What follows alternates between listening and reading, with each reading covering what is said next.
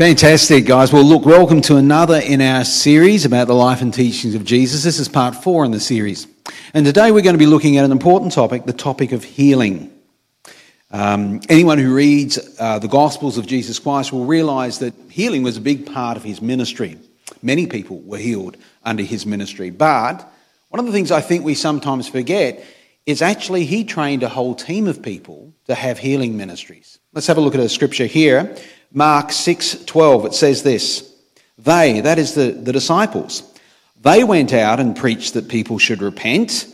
They drove out many demons and anointed with oil many people who were ill and healed them.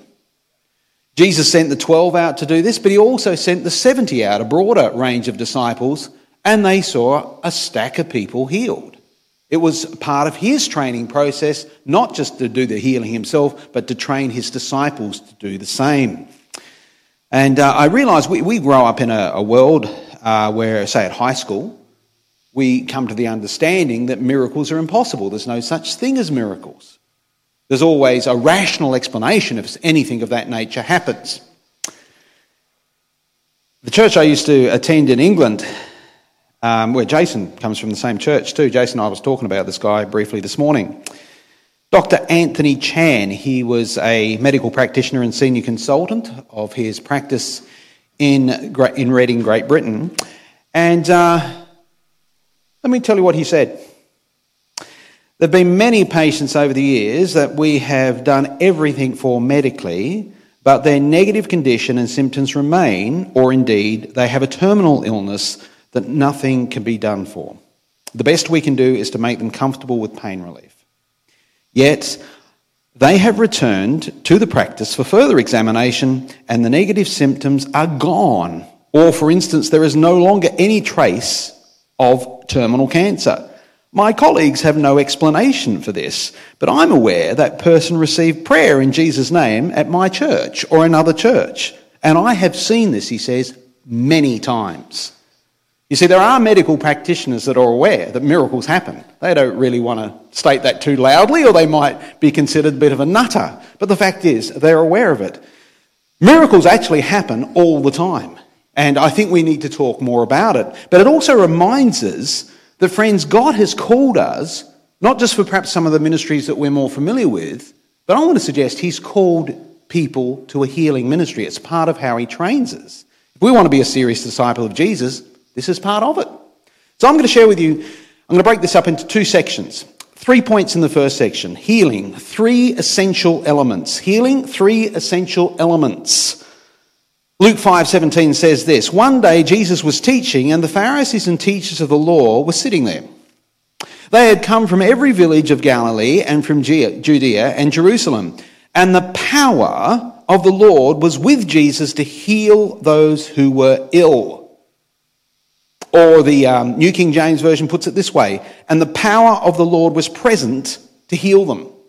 Now that immediately tells me something. The way that is worded, Luke, inspired by the Holy Spirit, writes these words, and I want to suggest the conclusion we have to come to here is that the power of the Lord is not always present to heal the sick, but it is sometimes. I'll give an example of this where David Yonggi Cho and his very large church in Korea, which was famous for many decades, he knew Robert Schuller, who pastored a church in the United States.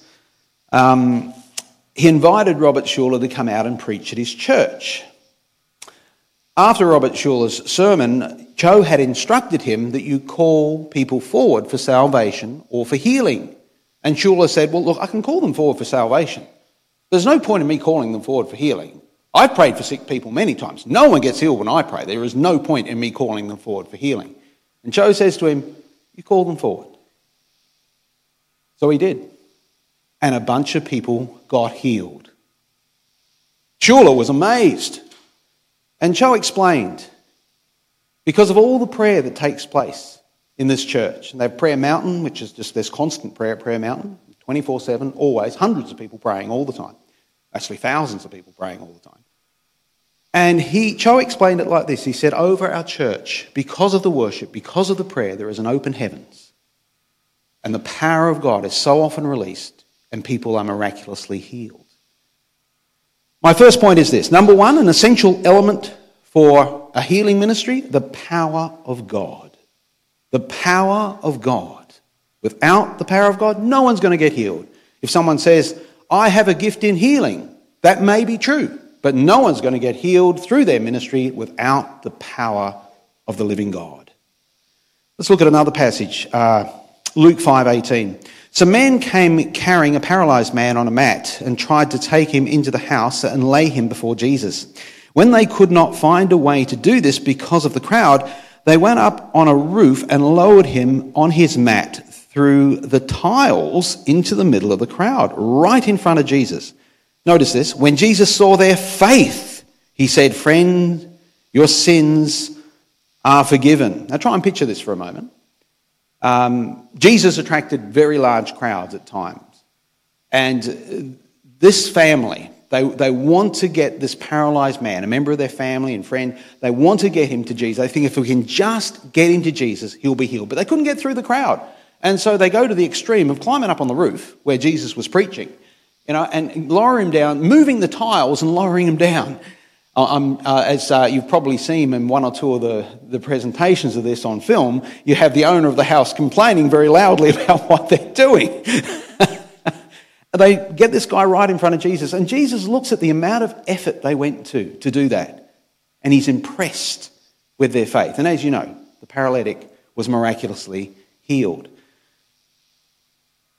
Faith is important, but let's look at a passage here which is an interesting one, which you might say is the opposite of this. There is little faith. Mark 6:1-3. Jesus left there and went to his hometown, accompanied by his disciples. When the Sabbath came, he began to teach in the synagogue, and many who heard him were amazed. So people are listening, many of them are amazed. Some are not. Goes on to say, "Where did this man get these things?" they asked. "What's this wisdom that has been given to him?" they say with sarcasm. "What are these remarkable miracles he's performing? Isn't this the carpenter? Isn't this Mary's son and his brothers, brother of James and Joseph and Judas and Simon? Aren't his sisters here with us?" And they took offence at him.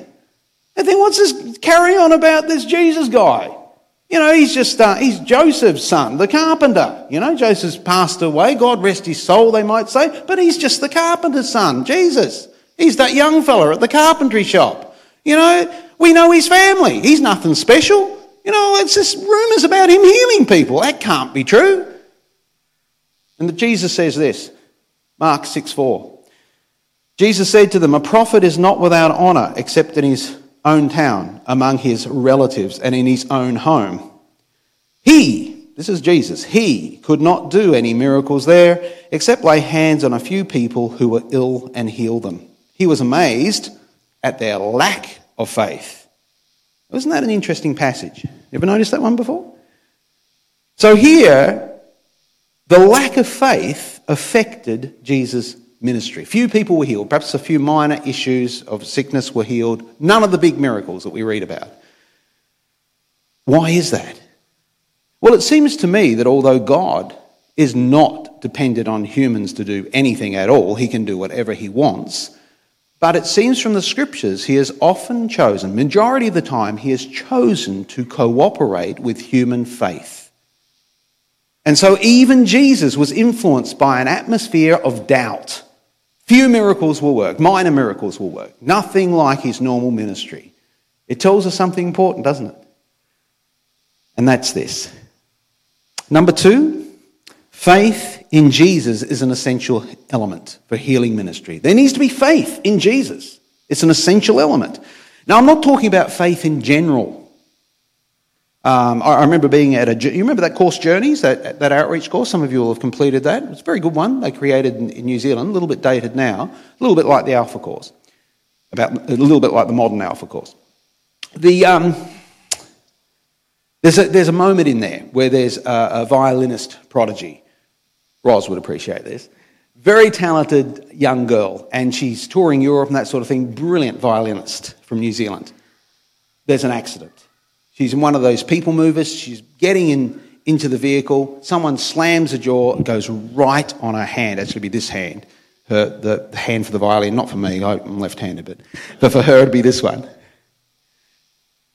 And she had surgery, operations and so forth, but the scar tissue was such she was never going to be able to play anything complex again. Devastating. Well, in the documentary on the Journey's Course, she goes, her mum takes her to a minister and she's prayed for and she's healed. It's documented, miraculously healed. Well, the table that I was sitting at, there was a gentleman there who was an atheist. And so he immediately jumped to the conclusion, because he doesn't believe in God, that it's human faith. That's how people get healed. It's just people's faith. Faith in general, you know. But I want to suggest to you that is not the case. You can have tremendous faith as a human, but that doesn't mean anything. There's going to be necessarily a positive outcome.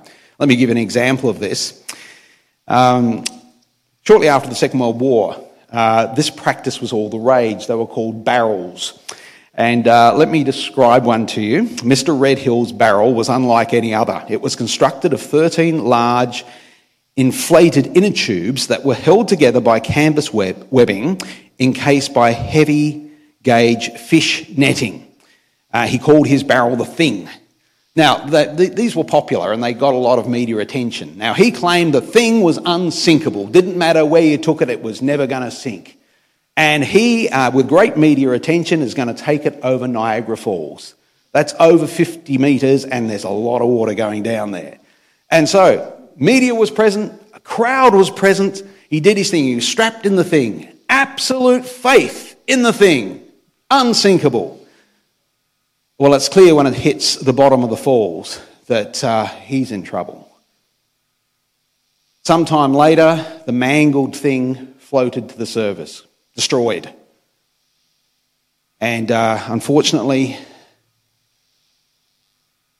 Mr. Redhill was found the next day. He'd drowned. His faith was absolute. But friends, human faith can be terribly misplaced. The next passage I'd like to look at here is Luke 5:24. But I want you to know that the Son of Man has authority on earth to forgive sins. So he said to the paralysed man, I tell you, get up, take your mat and go home. Immediately he stood up in front of them and took what he'd been lying on and went home praising God. Now, the paralysed man could have said this to Jesus after he prayed for him. What do you mean, get up? I'm paralysed. Jesus wanted him to act on his faith. I've prayed for you, now get up. Get up. And roll up your mat, take it home, you won't need it anymore. It was kind of a tool of the trade for the beggar, the mat. He acted on his faith. He responded to what Jesus said. Let me give another example. Luke 17:12. As he was going into a village, 10 men who had leprosy met him. They stood at a distance and called out in a loud voice, Jesus, Master, have pity on us. When he saw them, he said, Go, show yourselves to the priests. And as they went, they were cleansed. You got the idea? There's some lepers. They're calling out to Jesus. Jesus says to them that you go and show yourself to the priest. Part of the Old Testament law, if you were to be proved set free from leprosy, the priest had to examine you to prove that. And Jesus says to them, go and show yourself to the priest. Now, they could have responded very differently. Well, that's the last place I'm going to go. He's going to confirm that I've got leprosy. But no. They went, and it says, out of obedience, as they acted on their faith, as they went on the way, so they were healed. Can I suggest a third essential element? Acting on faith. We need to act on our faith. Let me just tell you a story about this. In my church at Crossway South, there was a gentleman called George Cranston. George had gone for a checkup to the doctors, and unfortunately he'd received a bad report. He had prostate cancer, very severe condition, and he went back for a second examination, and this time the cancer had spread far more considerably and was even into his bone marrow. In fact, it had spread so much and so rapidly in that short period of time, the doctor said to George, look, George, I'm very sorry. Chemotherapy is not going to help you. I'm very sorry, George, but you're going to die. You don't have long left. We can give you some medication for pain relief, but there's nothing we can do for you. As George shares in his story, it's not easy to hear that. He went home to his wife and shared the second report. And Georgina, great names, isn't it? George and Georgina. And Georgina says, we should pray. We should pray. And they prayed and they looked through the Bible. And they found this verse, James 5:11.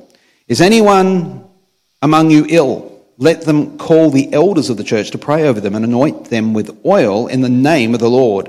And the prayer offered in faith will make the sick person well. Well, George read the scripture, but he didn't leave it there. He then acted on faith in that scripture, called up a couple of leaders of the church that they might come around and pray for him.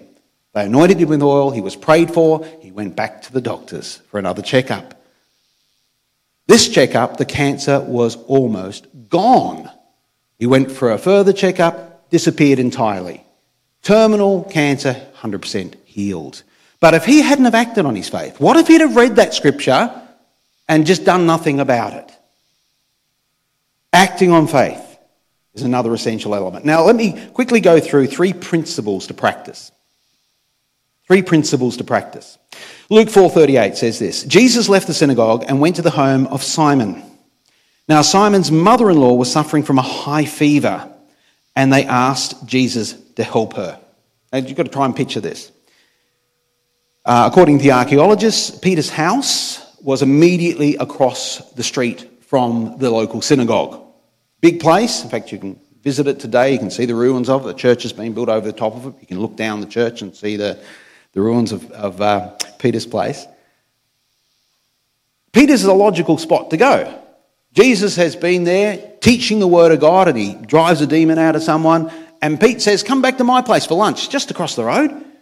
And so Jesus does.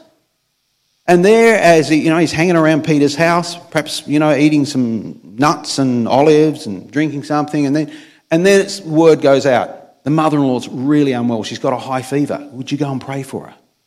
And we're going to see the passage in a moment where Jesus prays for her and she's miraculously healed. But think of the setting. He's not at the synagogue. He's not on a preaching tour. He's just at Pete's place, having a bit of lunch. And there in that environment, he prays for the mother-in-law and she's healed. Can I suggest this? Principles to practice. Number 1, practice healing ministry as a lifestyle. Practice healing ministry as a lifestyle. It's not just a special event. It should be part of our lives. Now, Brett Kelly's with us today. Brett's been out on the, he does our lawns, our whippersnipping, sorts out the weeds, trims the trees, all that sort of stuff around the property. A few months Brett was here and he was mentioning like repetitive strain on his shoulder from the whippersnipping. And so I had a word of prayer for him, just laid hands on him, prayed for him. And more recently, Brett had a nasty fall, fell over and damaged his hip quite badly. And so again, it was one day he was here, and so just laid hands on him and prayed for him. Brett tells me this week that instantaneously, immediately after prayer, Jesus healed him, took away the pain immediately. But it wasn't even at a church service. It's just everyday life. A healing ministry should actually be just regular practice, part of what we do. I remember a chap who was coming to my church at Crossway South. His name was Russell. Now, Russell had a negative experience at church, and he was pretty cautious about coming to our church. So he would turn up as the first song had started, and he would leave when the last song started. He would make a beat. He didn't want to talk to anyone. He just wanted to catch a church service. He did that for a while. I reckon, goodness, probably 3 months, might have even been 4 months. And then one Father's Day, we had lunch after the service, and simple stuff, hot pies, cold Cokes, And our church hired a theatre. It's a beautiful venue, but we're out in the foyer area of the theatre, having our pies and Cokes. I managed to get talking to Russell. I said, why don't you stay for a pie and a Coke? He was actually really like pies. So twisted his arm. He stayed. We're chatting away. Now, I knew he had a walking stick. He's just in his early 60s. He wasn't an old man. And he said, Lee, I've just got terrible pain in my back. I had a serious accident a while ago, and I'm in severe pain all the time. Tried different medications, I've had checkups with specialists. They just seem like all they can do is just take a little bit of an edge off the pain. It's so debilitating, and I used to be so active. And I said, well, let me pray for you right now. Yeah, seriously, in the midst of pies and Coke, that doesn't sound very sanctified, does it? Just prayed for him, laid hands on him, prayed for him. He came back to church the next week, and he says, you wouldn't believe it. Oh, well, I guess actually, no, we should believe it, shouldn't we? He says, this is the best I've been in ages. The pain's almost entirely gone. I can go back to living a normal life again. This is fantastic.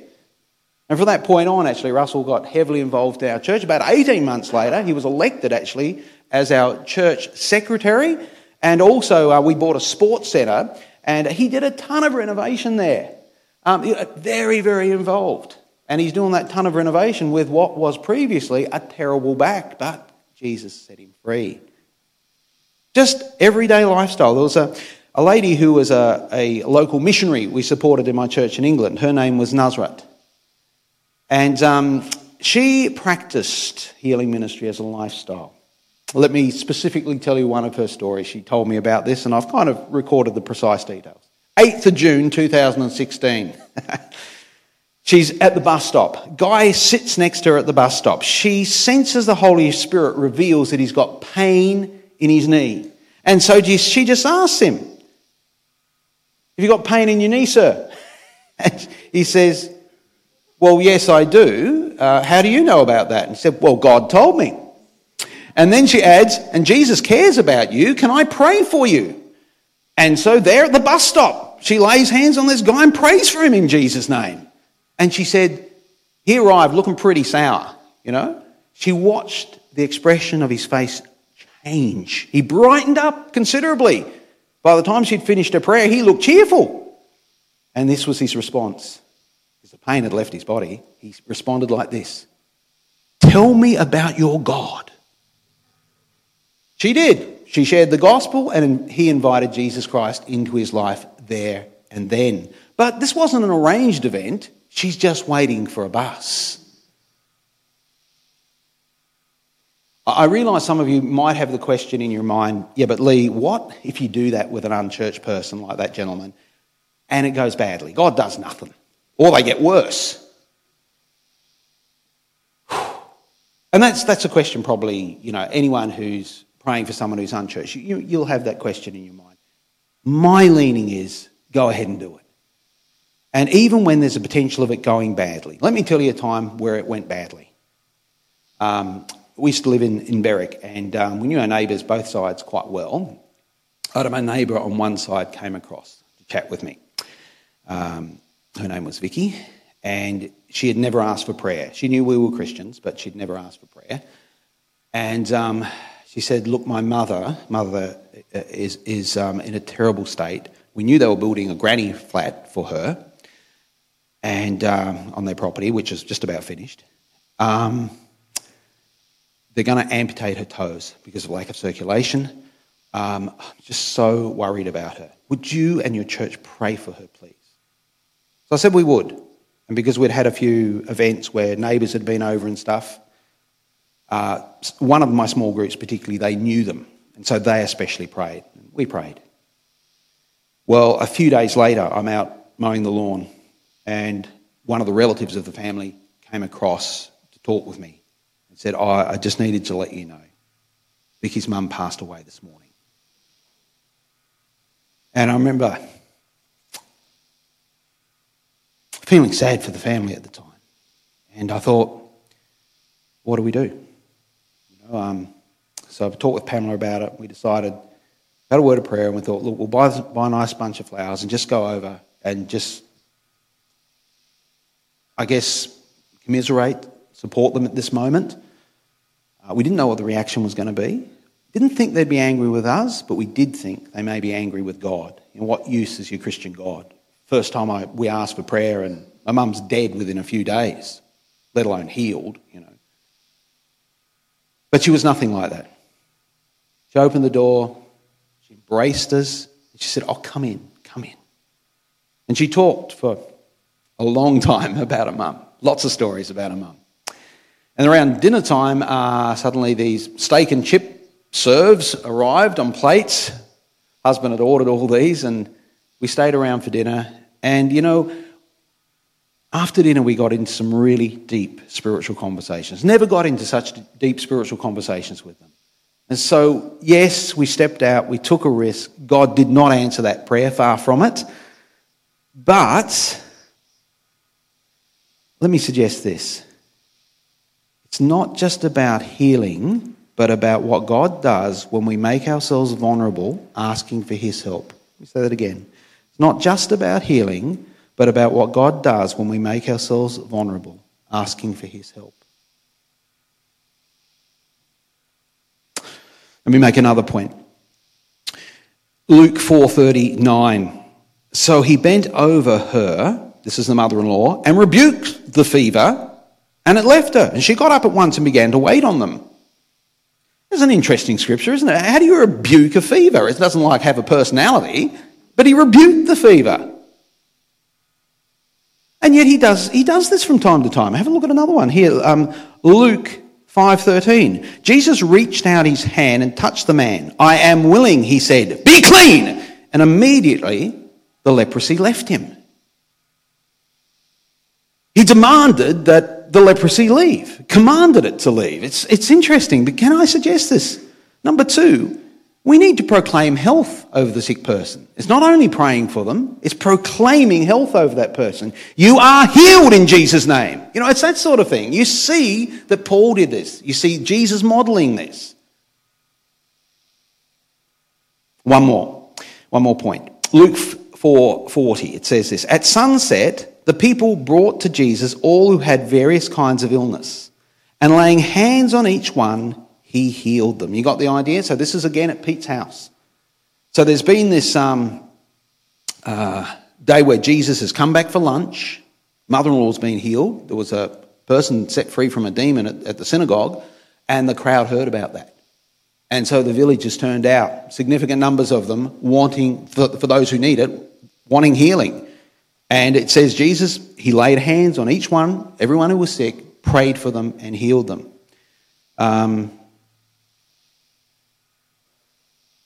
Have a look here at Mark 27, 5:27. When she heard about Jesus, she came up behind him in the crowd and touched his cloak. Because she thought, if I just touch his clothes, I will be healed. Immediately her bleeding stopped, and she felt in her body that she was freed from her suffering. At once, Jesus realized power had gone out from him. Notice that. He turned around and in the crowd and asked, who touched my clothes? You got the idea? Jesus laid hands on people and power was imparted. Here this lady just grabs his cloak. That was enough, and power was imparted to her. Isn't that interesting? There's something about the touch element. Is it essential always? No. But it is a principle we see often practiced. I can remember almost exactly the same story in India. We had a lady come forward. I was preaching with an interpreter, and this lady came forward. She had a vaginal discharge. She could not get it fixed.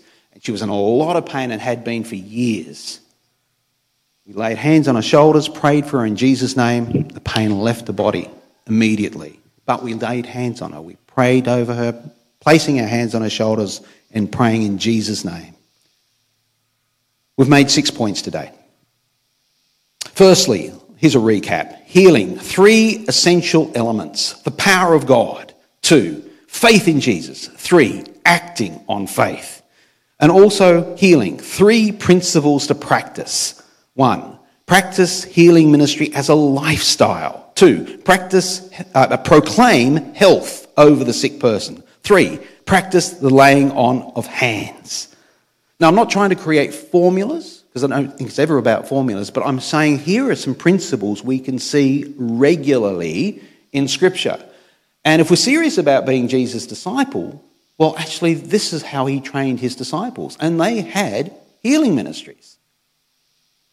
You might have thought to yourself, yeah, but Lee, there's no way I could do this. Well, it's an interesting thing. I don't think I have a gift in healing, but all my life, since becoming a Christian, I've always tried to read the Scriptures and live them out. Do what it says. And even though I would say for every 7 people I've prayed for, only one has, 6 of them, nothing happens in regards to healing, nothing. But about 1 in 7, God steps in and he does something. Now, what if I just said, well, I don't have I can't heal people, I won't bother. Well, that 1 in 7, because I've prayed for a lot of people, that 1 in 7 is dozens and dozens and dozens of people have been miraculously healed. But if you don't practice it, well, no one's going to get healed, are they? Friends, let's step out in faith. Let's learn from the scriptures. Let's try and live what Jesus taught, and let's see what he does. Let me finish with a final story. I recently caught up with David and Tracy in Queensland, or visited them a couple of times because we're up there for holidays. He used to be my music director, David, and Tracy was one of my worship leaders. They were in our church in Sydney, and I remember early one morning, it wasn't early by this time. They used to get there early for band practice, but just before the service was about to start, Pamela finds Tracy, who was to lead worship that Sunday. She's doubled up, crouched down in a corner, tears in her eyes, in extreme pain.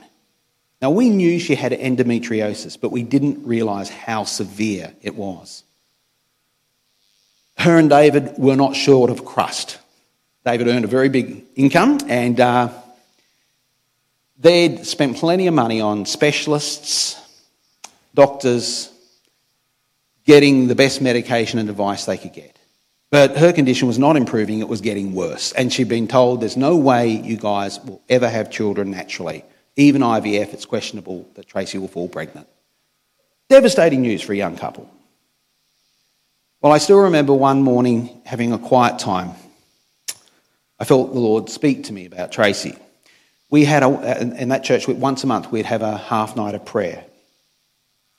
And we would, our night generally, it started with a meal, not a big group, just 12, 15 people. Started with a meal, then we'd have time of worship. Dave would lead us in that, on the keyboards, and then from there, we'd have time of communion, and then we'd move into prayer for a revival or intercessory prayer or praying for individuals there, that sort of thing. I got a sense that we needed to focus on Tracy that night, coming up in a few days. Called up my prayer director and said, what do you think about that? Is that okay? And so that's what we did. We got to that point of the evening where we prayed for Tracy. Now, we're in the habit of anointing people, sick people, with oil, simply because it's biblical. Nothing magical about the oil. Again, it's just out of obedience of Jesus. And everyone there was able to grab a little communion cup of oil. There's probably 15 of us. And I think everyone prayed. And so every time they prayed, they would dump another little communion cup of oil over her. I remember one point her hair was absolutely dripping with oil, long dark hair. And she said, it's okay, it's good for your hair. Well, there's a couple of times she was standing initially, and there's a couple of times, perhaps we should have given her a chair, but she was just kind of standing and we were all circled around her, and she collapsed a couple of times. She told me later she felt the power of God fall upon her.